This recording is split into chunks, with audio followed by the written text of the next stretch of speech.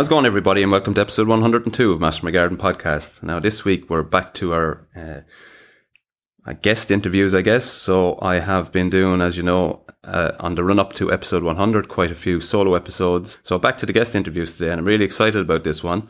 I'm joined today by Leonie Cornelius, who's a garden designer, writer, a course creator, and who's just created a new course that we're going to talk about.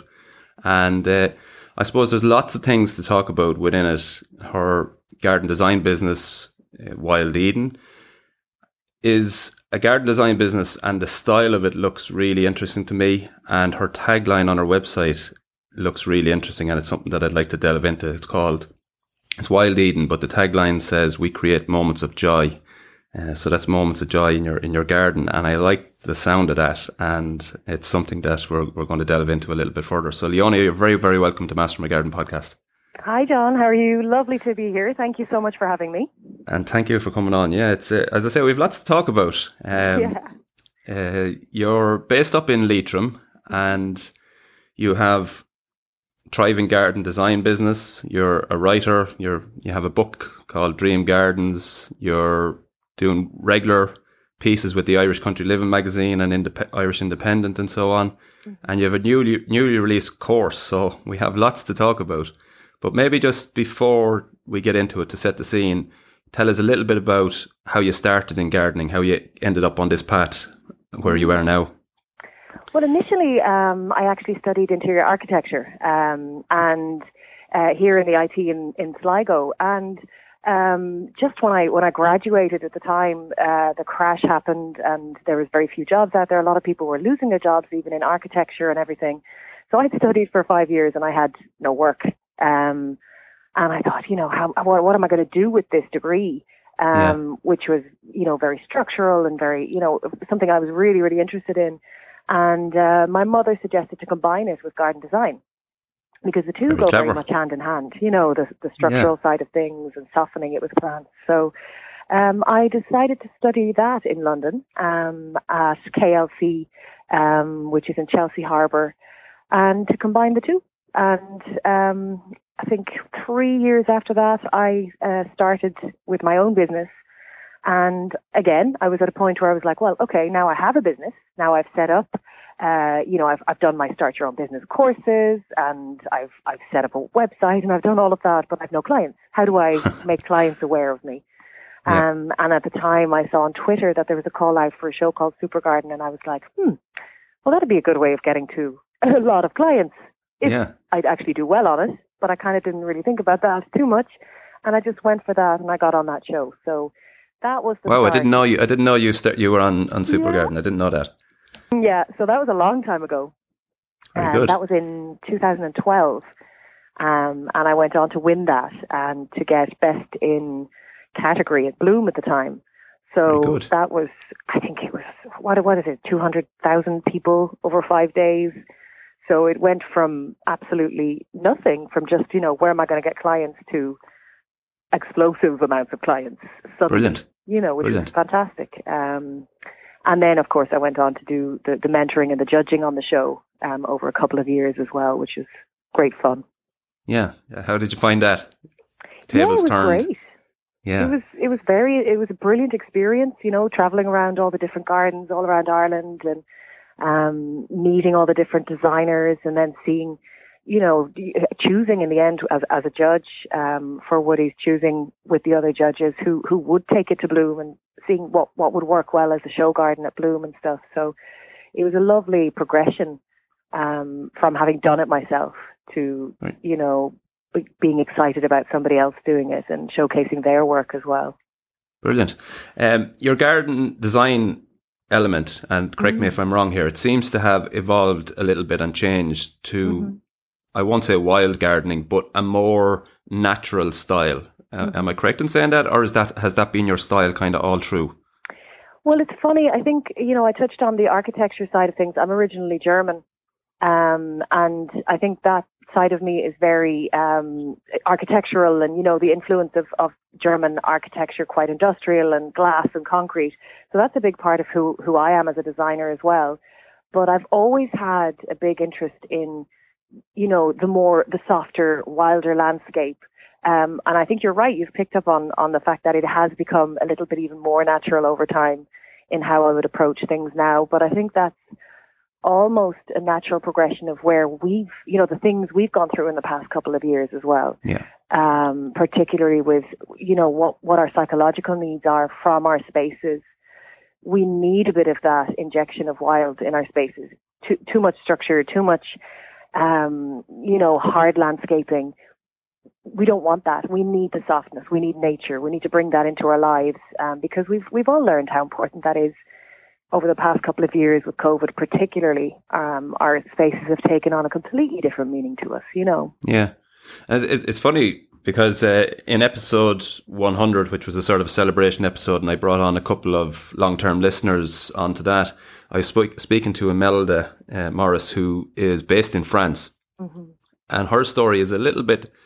I can see the parallels in it. Basically, she moved in the 1980s, moved into a house with very, very good but very manicured gardens, and that wasn't her style. And essentially what she was saying was that manicured style garden almost caused her a bit of stress in that it was, it wasn't her style, and it wasn't the way she wanted her garden to be. She said she didn't have the skills or, I guess, the time to keep it that way. And she wanted to bring it back to a more natural style. Yeah. And I think there's a growing move that way, I think, away from the real formal. The formal it probably still has a place in certain settings, but I think for a lot of gardens, there is a little bit of a move away from that manicured look to a more softer landscaping. Definitely. And you can see a lot of that happening in, I recently saw Tom Stewart Smith, one of his projects online as well or on his Instagram page, he was showcasing a garden that he was rewilding, and it was a very, structural, clear, pool, an L-shaped pool, and just his ideas for rewilding and reclaiming that land and bringing biodiversity back into it. And I think as garden designers, we have a bit of a responsibility to think about that because, the more hard landscaping you get, the more box hedging you're adding, the less pollinators we have in a garden, the less wildness we have in a garden, the more, first of all, the owner is going to go, oh, I have to go out and cut that. I have to maintain that. I have to make sure it's perfect. And also the worse it is for biodiversity. So the last thing you want is your clients looking at the garden that you've designed for them going, oh, I can't believe I have to do this again. You want them to go, I'm looking forward so much to going out there and looking at those seed heads that I don't need to cut. And, then they don't feel that stress of having to do something, but they want to do it instead.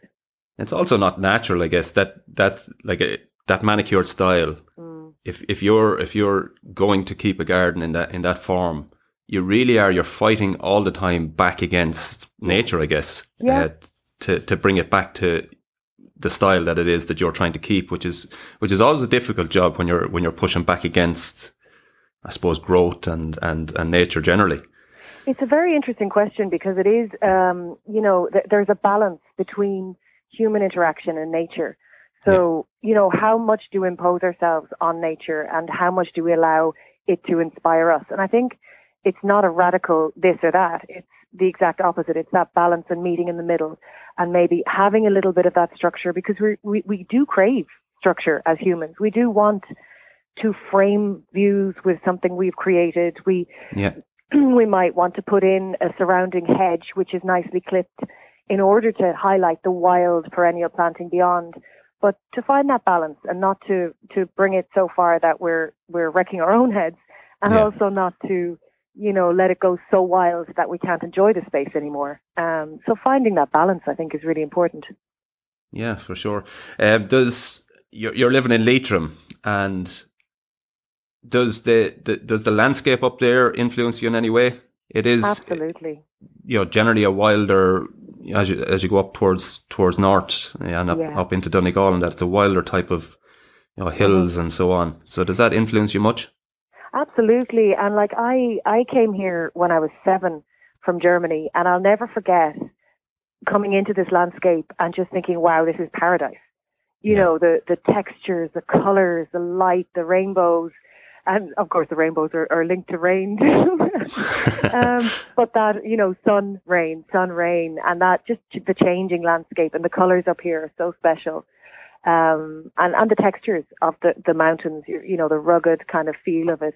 I did a garden back in 2013 called A Love Letter to the West, which was all about, celebrating this area and just bringing a little bit of that to the Phoenix Park at the time for bloom. So yeah, that definitely, it would be a huge part of how I design, in how I combine grasses with perennials, or, a lot of kind of meadow feel style, because the surrounding landscape here is very wild and grassy, and the meadows this year have just been mental, out of control, huge. Yeah, and beautiful, yeah. Yeah, absolutely gorgeous, yeah. Just to take it back to plants for a moment, what sort of combinations are you, because I know everything sort of goes through phases, but at the moment you're saying combinations of grasses and perennials. Mm. So just give us a couple of combinations that you're finding that are working really well, that a listener could try in their own garden. Yeah, so I mean, before you even start getting into specific plants, the first thing that I would think about when you're combining stuff is the impact that you want and the amount of maintenance you want to put into it. So in the past couple of gardens, I've designed a good few gardens now here on the coast, which is a completely different thing again, And the way I've approached it, and it's become a really interesting approach for coastal gardens, for people who don't want a huge amount of maintenance, is to start with the concept of a gravel garden with gravel soil, so that you're saying, look, you have a starting point which is very forgiving, which is very, you can bleed plants into, you can combine plants and let them do their thing and let them spread out themselves. And I've done it in the last 3 jobs actually that I've worked on. That's why it's in kind of the foreground of my mind, because it's all 3 have been kind of coastal gardens with rocks in them and things like that. And the approach to the last one that I did, because it had the kind of boulders in it, was to start with something that, because, we all know it takes about 3 years for the plants to kind of really spread out, if we don't buy them really big. So the idea of starting off with something like a creeping thyme, as, right beside the rocks at the forefront. And there's loads of different varieties that you can get, the variegated ones, the purples, the pinks. So dotting them in irregularly all over the place at the front. And then combining them with something like at the very back of it and the middle ground with something which is evergreen, such as creeping rosemary, the Rosmarinus prostratus, or the normal rosemary towards the back of the border. So you have a starting point which is evergreen. It'll survive the elements. It'll stand up to it. There's not a huge amount of maintenance in it. You've scattered them in so they look irregular. They don't look too perfect. And then you've got a really good starting point to start adding in grasses. So, you can add in your festucas, or you can add in any kind of coastal style grasses, whatever you're drawn to, really. I love the Stipa gigantea, which, is always great, no matter where you plant it, because you still get away with having perennials or plants in between, because they're not too bushy. And they are the evergreen kind of feel as well, so that, they really add to that. And then you can have fun. So you can add in, your sedums or lavenders or whatever you're kind of drawn to, whatever you want to kind of add concept-wise, color-wise, your red hot pokers, or, the yellow kind of tangerine versions of them are beautiful in coastal gardens. But again, I think that part then, once you have a certain structure, adding in the colors and the accents of achillea or geraniums or whatever you think matches your style and color scheme, your chosen concept, will be the biggest bonus, because that's you playing with color. That's you playing with what you're drawn to personally, Yeah, it's very good tips. And grasses they're starting to become very utilised, but they've been underutilised, I think, for quite a bit of time. And it's lovely to see designers now using a lot more of them over the last couple of years. So and it does give you that more natural feel, and they're pretty much maintenance free once they go in. So it's nice to see that being implemented a little bit. Bloom is back next year. Have you plans, or have you thinking about it or considering it? Well, I've always been, hugely involved in bloom, whether it is by having a garden there myself or writing about it. I've written quite a few kind of specials and articles for the Sunday Independent as well for it. I don't think I'll take part in it personally this year. It's just been so busy, so crazy. And I have a lot of plans with courses and things like that coming up. So, but I'll definitely be there writing and, exploring and showcasing the designers that are going to be Brilliant. there. Speaking of courses, so garden design is one part of what you do. You're also doing quite a bit of writing, as you've just alluded to, but you're starting, or you have created courses previously, but you have a new one which is on sale now, but is not starting until February. So, and it's a really interesting one. It's Design, Grow, Eat. And as you said yourself, there's a nice backstory to that. And it's a lovely course and a nicely structured course. So maybe just tell us a bit about that. Yeah, so I mean, this course is a really interesting one because courses have become a big part of what I've been doing over the past while with COVID, and of course the writing, as you mentioned too. And one of the articles I was writing took me I think it was the Sunday Independent at the time. It took me down to West Cork, where somebody had told me about a woman called Mags Reardon from Bumblebee Flower Farm, which I'm sure a lot of people here know.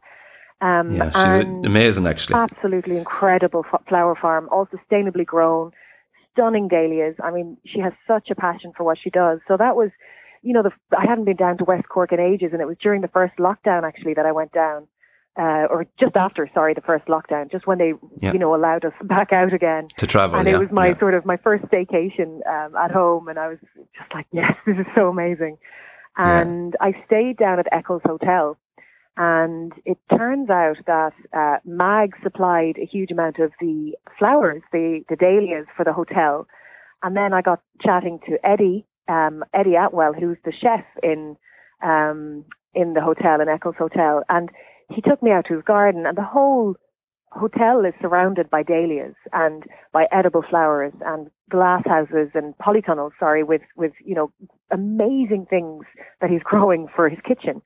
And I was given a 9-course tasting menu of his food, and I was absolutely blown away because everything that he put in his food was so potent. You could taste the dahlia stems. You could taste, everything was incredible. So, we spent a lot of time chatting, and I talked to Mags, and I went to visit her at the farm. And then we all got together and we were like, look, we should do something together.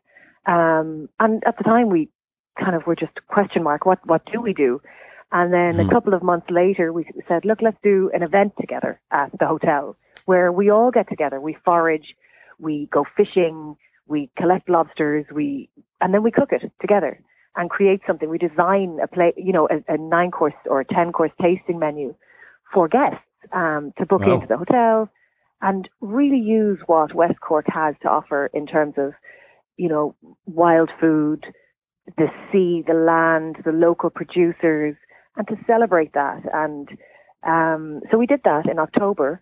We finally got that together this October, and it was brilliant. It was a huge success. We had gorgeous visitors who just loved the courses, and it was my first experience to really kind of be in a kitchen, full on working, decorating with dahlia petals and, using everything we'd foraged and the pressure of getting it all out. And it was absolutely brilliant.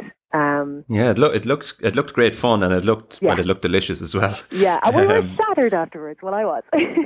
Yeah, I'd imagine. Yeah, because it's pretty intense, and you're I guess you're trying to keep a lot of people happy, which it at one time, which is a difficult job in itself. Yeah. You mentioned about tasting the stems of dahlias. I didn't even know you could eat them. Yeah, exactly. Me neither. So apparently all parts of the plant are usable for cooking. So even the tubers, which I think Mags and Eddie, both of them, when they mentioned it, shook their heads gravely and were like, no, we don't do that here. Yeah, because you're taking away next year's. Yeah, exactly. Next year's. Yeah. So, but yeah, it was a great event, and I think it went down so well. People loved hearing the stories of every course and how all the flavors come together and how they grow, and how I use them in garden design, and just it was a lovely coming together of minds.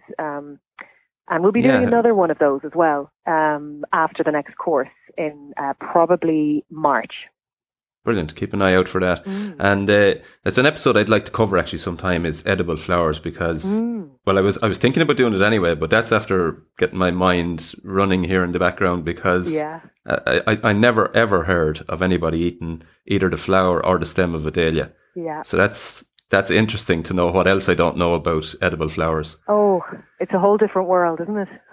Yeah, it's brilliant. It's brilliant. And as you say, Mags, she's doing phenomenal stuff there in terms of, you know, what she's growing and how she's growing it, and the energy she has for new products and bringing out beautiful things all the time. It's brilliant, So this course is out now. Tell us a bit about the course, how it's structured and how it's set up, and, you know, what people can expect if they buy a ticket for it and sign on for it. So the idea really came from this, working together with Mags and Eddie, and it was a very kind of organic, meeting of minds. We realized that there were so many overlaps in what we do, as, from the design side to the growing to the eating. And it was really fascinating. And while we were doing the events and, we were foraging, we were just kind of brainstorming, going, how cool would it be to somehow figure out what our commonalities are and bring that to people to help them create something themselves. In a very practical and very real way. And what we kind of came up with was the idea of, well, the progression goes from, the first thing is looking at what do we have to design the space. No matter how big or small, there's something you can do to design the space. So that's, as a designer, a garden designer, that would be my side of things, where I'm saying we're going to look at what you want from your space, how you want to structure it, the beauty aspect of it, to make sure it fits into your garden space, even if it is just a series of raised borders, and doing that in a very practical way. So making sure there's templates for people that they can take away at the end, that they can use in their gardens, and, have somebody build them, etc. So that's the first step. So that's the first hour of the course. It's a 3-hour online course. Okay. The second hour is growing with Mags. So she's going to take that idea of, you've now looked at designing your space, how to incorporate it into your existing garden, and then she's going to take it and go, right, what are we going to grow? These are the things that we could grow that are edibles, that are, that you can harvest, also pollinator friendly. And Mags knows so much about edible flowers, as well as just, plants, from everything from rosemary, etc. So to have a good balance of something looking beautiful in your garden and being edible and usable in the kitchen. And, I think Mags is really amazing with that. She has just crazy amounts of knowledge about this. So, and then the third hour is with Eddie. So it's taking it to that final step where, okay, so you've designed your garden, you've grown your produce, and the idea is that by July, August, you have produce that you can use with Eddie's recipes. So Mags is going to give you a planting plan. You're going to be planting up that planting plan or something along those lines. And then by the end of, or towards the end of the summer, you have all these amazing plants that Eddie will show you, recipes, ways of preserving them so that you have them throughout the year. You can use them into the next season, from oils to syrups, etc. So you have a bit of everything. You have the design, you have the growing, and you have the cooking, the eating at the end, which I think is a lovely progression from start to finish. Yeah, it's a brilliant progression, and it's a totally logical one. It's hard to believe that actually there hasn't been that many courses in that way before, that takes it from the setup through to the growing, and then the final part of it, which is, why you do stages 1 and 2, the eating and the cooking of it. So it's a lovely progression, and yeah, exactly, to enjoy it. Yeah, it's a brilliant idea. And that course, I presume, can be found on your website. Yes, that is up on my website, and it's also on Eventbrite. So if you just put in design, grow, eat, it comes up as an online course. You just have to press the online course. Or it's on my website, it's on our Instagram, Eddie, Mags, and my Instagram as well. So you can find it everywhere, really. Just to take it back to the garden then a little bit, and I want to delve a little bit more into your, well, it might not be your tagline, but it's a line that caught my eye on your website. We create moments of joy. and the human connection with gardens. Maybe we'll delve into that a little bit more and what you mean by that and how you design that in and how people can actually get benefit from their garden. And I know a lot of people have talked about how the garden has helped them over the last 2 years, and there's that element of it. But there's also if there never was a pandemic, there is benefit in being out in nature and so on. So maybe we'll talk about that a little bit. Sure, yeah. So I think personally for me, that's crystallized more and more as I work in the field of garden design. Is, at the start, you're kind of not treating it as a business, but you're kind of very clear-minded in where do I want to go with this, and what am I doing with this? And as you go on, you go, well, why am I doing this? What are the purposes behind it? What do I want to bring to my clients? And I think particularly in the last couple of years, but as you say, in general, green spaces, wild spaces bring us moments of happiness. And that was just something that really crystallized for me was, why do I love my garden? It's because I go out there and I feel good. And it's as simple as that. Those moments in between stress or in between the school runs or whatever, creating that moment for yourself and going out there and going, this is where I go to get that headspace and to feel that little moment of joy. And that's where the joy came from, because nature does bring you that. Even just watching a bee on a flower or a butterfly or just that aliveness of nature, I think so many people will agree is actually what I would consider joy. And I think my mother is actually a Gestalt therapist, so a psychotherapist. So I think I've always been interested in the thought processes behind things and how our psyche reacts to things and how we feel when we go out into spaces. And I think I've always had that in my mind when designing for people. So looking at, well, how do these people, how do you live as a person in your house, and how do you want to live? Do you currently go out to your garden and do you have those moments of joy in the space? Or is there something that we can do to enhance that and to make sure that when you go out there, you just have that feeling where you go, oh yeah, okay, now I'm where I'm supposed to be, where none of the stress can get me for even 5 minutes, I think that's a nice way of looking at it, because in my opinion, and it is only my opinion, a lot of gardens are designed and people get them designed to be spectacular looking in terms of how their neighbour will look at it, how the people they bring in for the barbecue will look at it. And they're really missing out on that part of it, which is the actual joy they can get from it themselves. Yeah. The emotional reaction, isn't it? Yeah, for sure. And I think it's a missed trick, and we probably won't, generally people won't become aware of it for a long time to come, I think. But I do think it's critical. Yeah. And I do think it's something that's been missed in certain designs that I see, where it is really all about making the people that are coming in look at it in envy, but really forgetting about the connection to it. And I think that is hugely important. And it's nice to hear you talking about that. So well done on that. Yeah, I think it's back to the balance, isn't it? It's, you're always going to have an element of making it usable, functional, fit within the context of where you're living and the other gardens around your surroundings, making sure it works for you as a family, for entertaining. But then not forgetting that as the core factor it's about you. It's about how you feel in the space. So you're right, that does get forgotten about, Yeah, it surely has. And definitely over the last couple of years, I think people really have seen the benefit of nature and gardens. So long may it continue. Absolutely. Something really interesting that doesn't relate to gardening at all that I want to ask you. I saw recently you posted something about a petition. There was, correct me if I'm wrong, they were thinking about or planning to look for gold in Leitrim. Yes.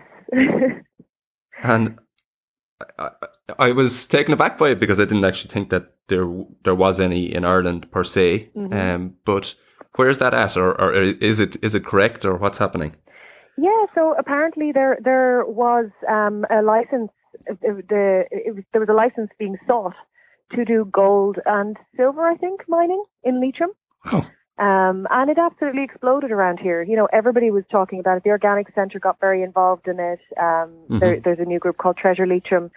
The idea of granting something like this would just be insanity, in my opinion, because, you know, I've seen what any kind of mining can do in Germany, where I'm from ginormous, you know, hundreds of kilometers of craters of disappeared towns.